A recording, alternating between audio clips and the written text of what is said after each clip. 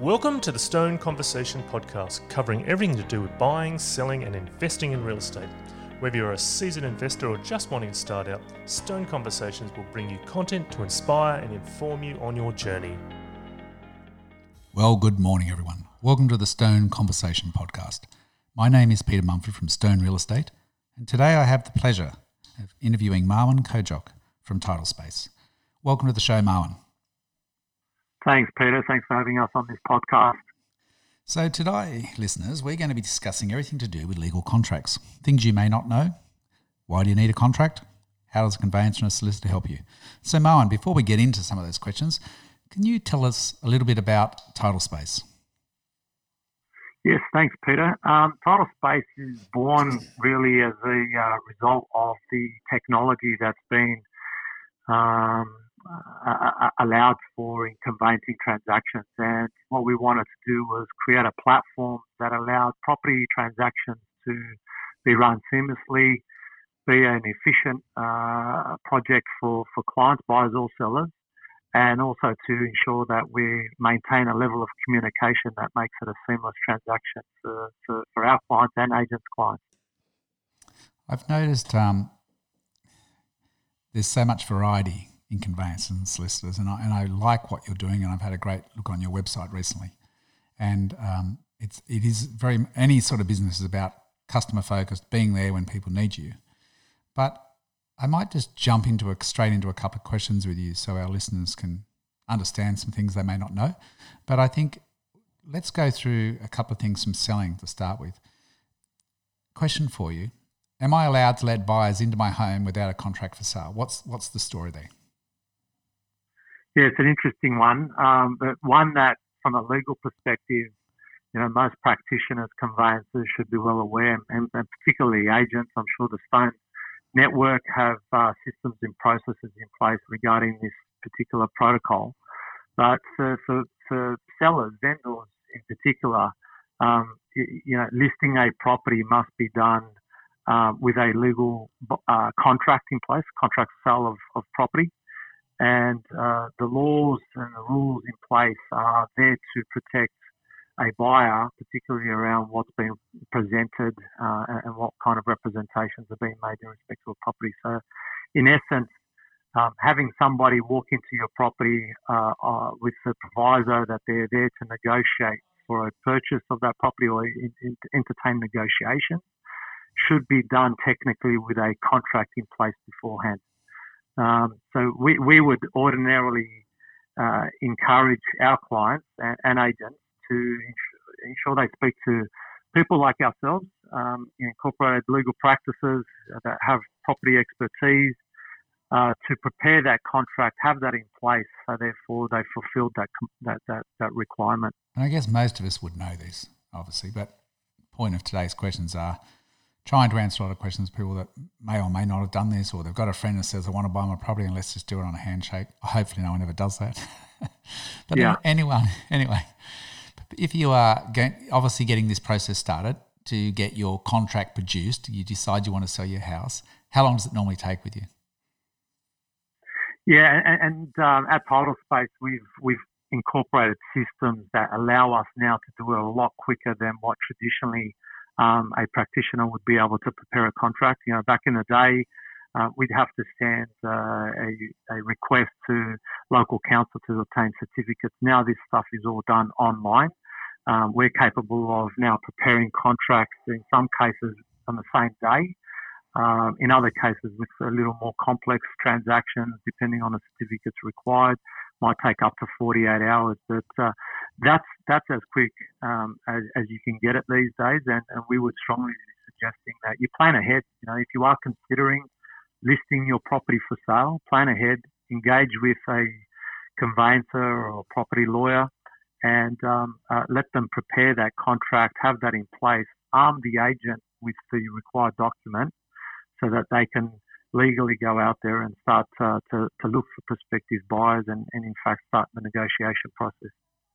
And on that too, obviously these days with so much legal signage being able to carry it out electronically, tell us, I know within Title Space we can exchange documents electronically. Tell us how that works in exchanging a property with you. Yeah, so we're trying to be as cutting edge as possible to embrace technology as much as we possibly can, clearly within the confines of the law.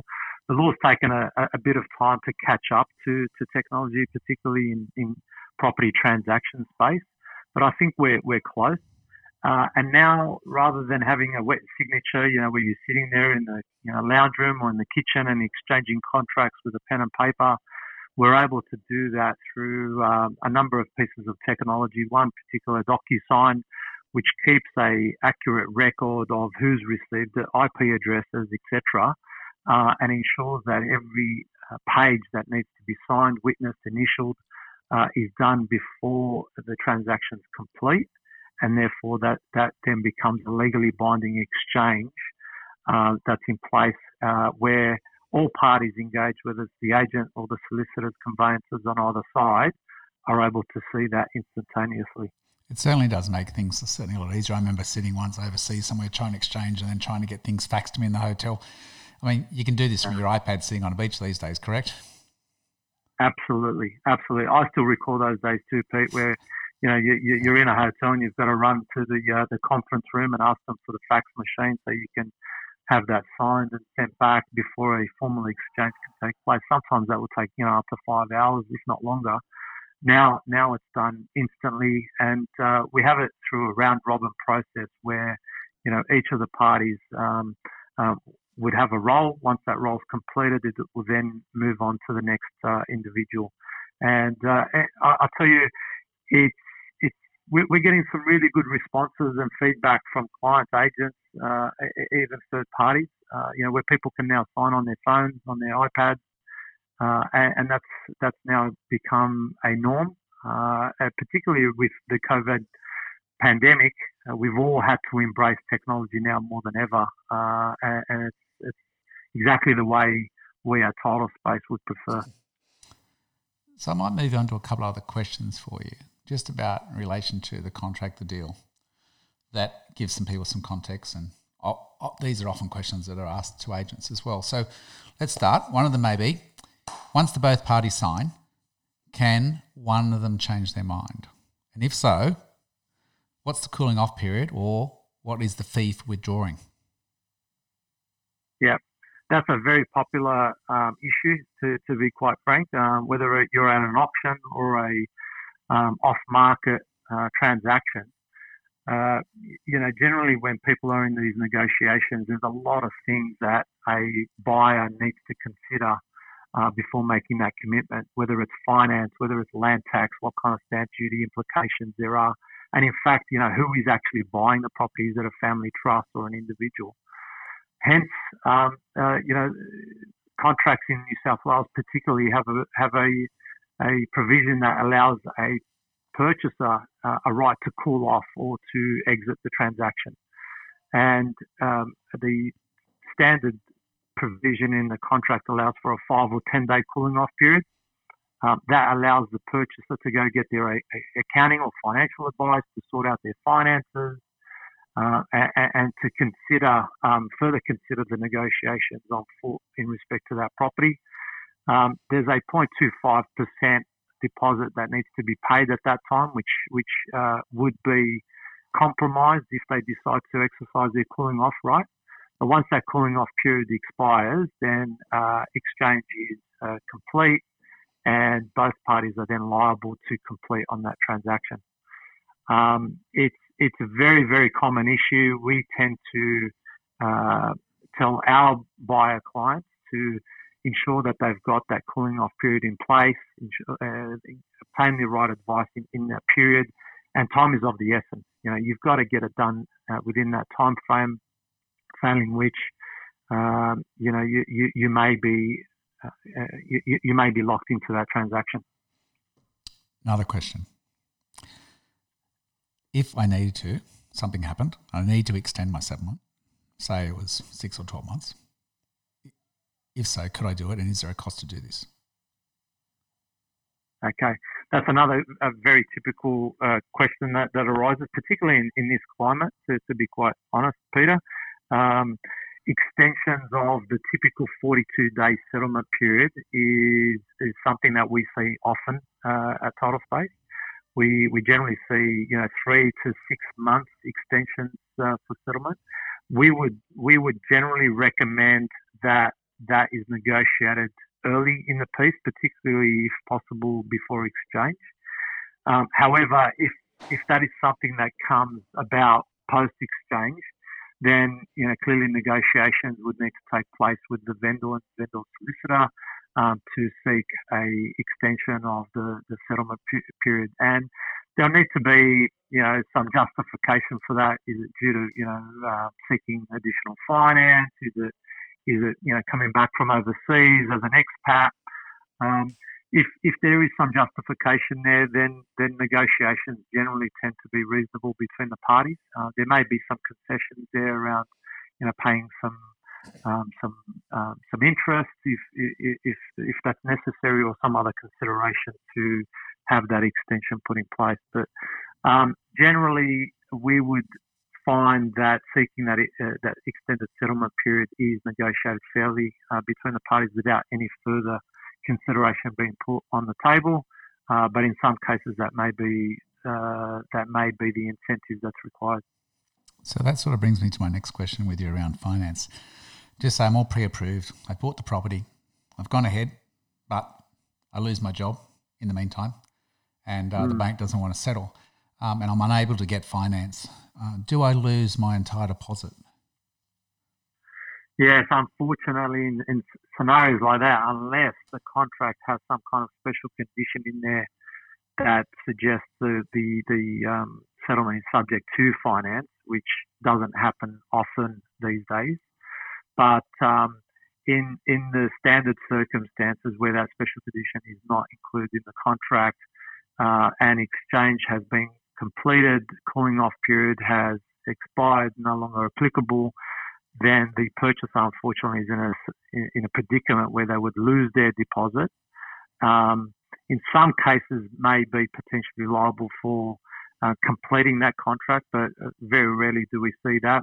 They'll lose the deposit. That's predominantly the consequence there, and then the vendor has a right to rescind the contract and seek other buyers. That would be a tough situation to be in, but we know it can happen. On to the next question. We have many for you today. What happens, though, let's put the shoe on the other foot with the owner. What happens? We bought the property and the owner hasn't vacated by the settlement date. What can be done here? What rights do I have, etc.? Yeah, not a typical scenario. We have seen a number of these cases in the past. Sometimes not of the fault of the vendor. It may have something to do with the vendor's next settlement. In a lot of cases, the vendor might be selling, but at the same time purchasing another property to move into, and unable to just make all the dates coincide. Look, in those scenarios, the purchaser does have a right to force the vendor out. Generally, we do that via notice to complete. Once that is issued to the vendor has a period of time to fulfill that obligation. If that's not done, then clearly you've got legal rights. We at Title Space have lawyers and conveyancers, so through our solicitors, we are able to pursue that type of action. But generally, what we find is once the notice to complete has been issued, you tend to get the right reaction from the vendor. We don't see it often, but it does apply. It does happen. I think for purchasers out there, they should be aware that they do have rights once that contract is in place to finalise that transaction, and the vendor should also be aware that they're obligated to complete on that transaction within that time period. So sitting around and deciding to change their mind and not sell is not an option that's going to be financially viable in those circumstances. So following on from this, Marwan, following on from this, in your experience, what are some of the biggest issues and risks that can cause completion to go wrong? There's obviously many there, but what are some of the biggest ones? Look, the biggest ones that we tend to see are if there's a problem with the title For instance, there's some issues with the banks that have a mortgage over the property, and the banks are seeking, some kind of payout on settlement, and there may be a problem with the valuation on the site, so insufficient funds to cover mortgages. We've seen caveats. Caveat is basically some third party who's put an interest on the title, where they may be owed some money, or they have some right over the property that isn't a registered mortgage. Those caveats need to be removed before settlement can take place. Or, unfortunately, in circumstances like we are in the climate we are in today, where a liquidator or there's some kind of bankruptcy proceedings on foot where that asset now is in jeopardy. Those types of issues are typical issues that we see from time to time that make things fairly complex. But what you would like to see from any property transaction lawyer or conveyancer is that their searches have been done complete early to identify whether those issues may surface before settlement early on in the piece, so you can address it. All right, another question, and these are great answers, by the way. I'm sure a lot of people weren't aware of a lot of these, and it's great to be armed with this knowledge. Let's talk stamp duty, all our favourite subject. So I've gone out, I bought a property, I've signed, I've put my name on it, and I've got home, and I've realised, to my wife's reminder, that I've forgotten to put her name on the title. Silly me. So now I'm in trouble. What's the implications here from a stamp duty if I want to add the next additional person's name onto the title now?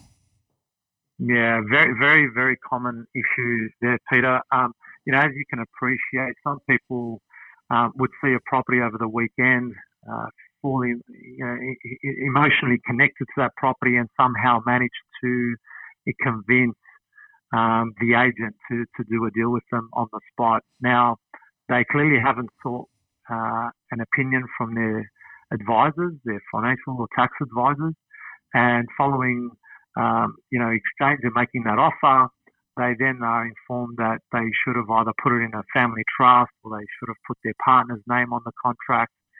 That triggers a stamp duty implication, and unless it's done very early, there may be a double stamp duty transaction there, and you want to avoid that as best as you can. It could be an extremely costly mistake.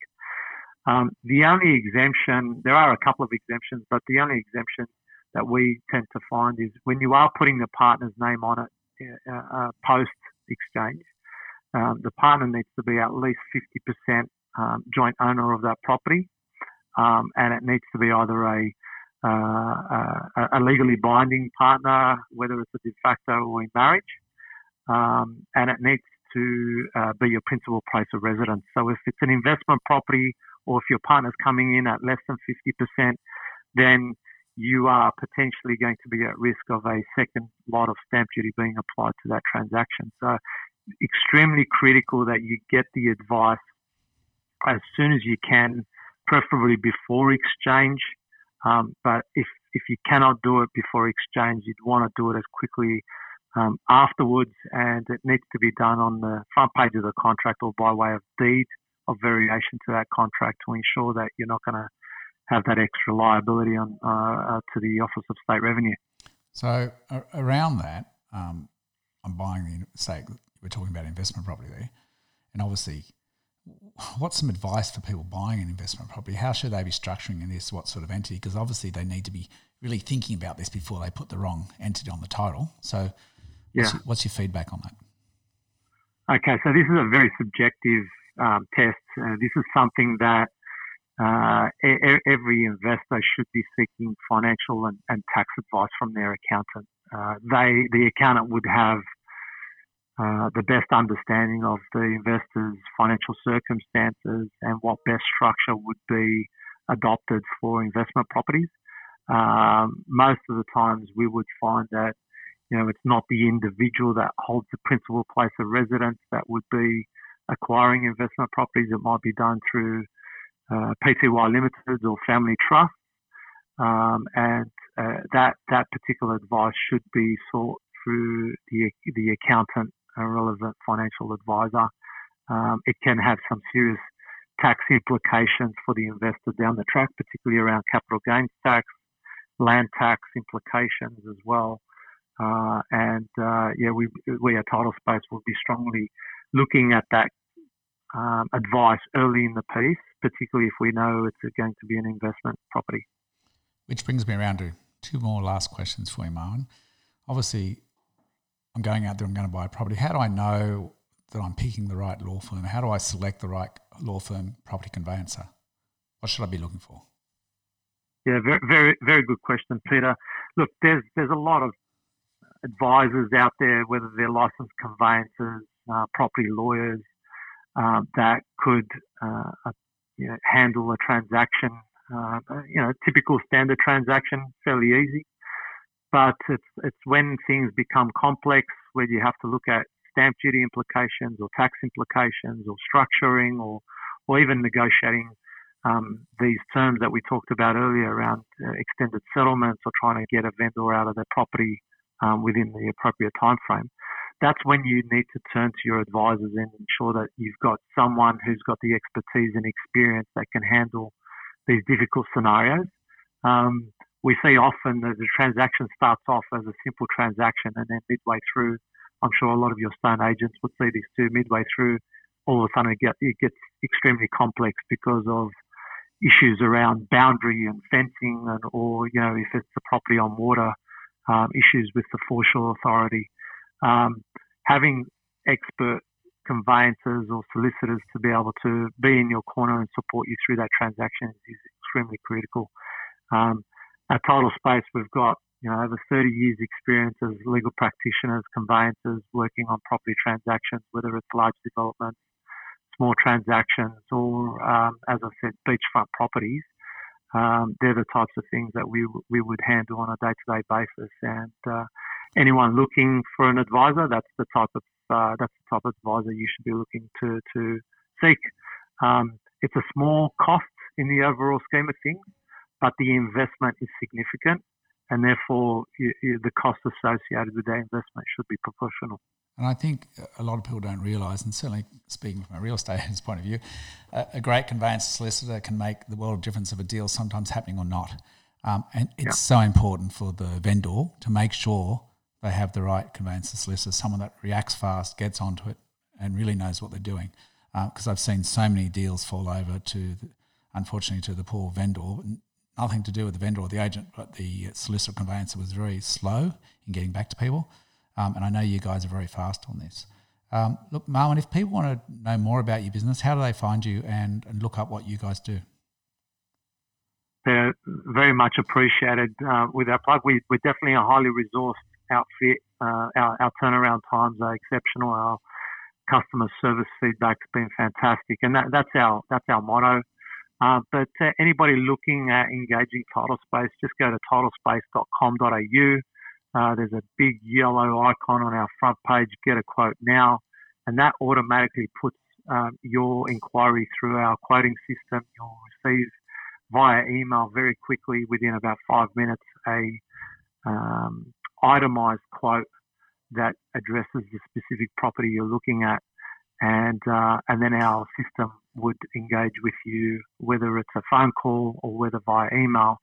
But more importantly, we do have an app that people can download and engage with us, and we're able to engage with our customers via notifications that are done instantaneously once we've achieved certain milestones in a transaction. Apart from that, we're like your traditional professional service provider. Our phone number's on the website. You can contact us, ask us any queries. More than happy to assist any of our clients or prospective clients in making a transaction of, in some cases, only occur once in people's lifetime, as seamless as possible. I think everyone, if you haven't bought and sold for a long while, or if you do it regularly, I'd certainly go and have a look at Title Space's website. I think it's so important having someone you can work with and you have trust in and that actually knows their game. Marwan, I want to thank you very much for being on the show today. There were some great questions you've answered there for us, which is probably enlightening for a lot of people.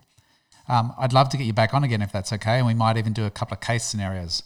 And there's so many things I've seen in the real estate world happen, from buying a property to, unfortunately, someone passing away, the seller, between purchase and what happens there in exchange, because we know that can throw curly in it. There's a whole lot of case scenarios. We might do some individual sort of studies on those as we go forward, if that's okay. But thanks very much for being on the show today, Marwan. Thank you, Peter. Much appreciated, and always happy to help. Thank you. So thanks everyone for listening again today. I hope some of those questions maybe give you a bit more education around contract law. There's a lot to it. We'll keep bringing you information on that over the next months coming up. Thank you all again for listening. Thanks for joining us on the Stone Real Estate Conversation podcast. Make sure you visit us at stonerealestate.com.au. Now, if you haven't done so already, make sure you subscribe to the podcast on iTunes or your favourite podcast player. While you're at it, if you found value in the podcast and the conversations on today's show, we'd appreciate a rating on iTunes, or simply make sure you tell a friend about the conversation we had. Be sure to join us on our next episode with more information on buying, selling and investing in real estate. Bye for now.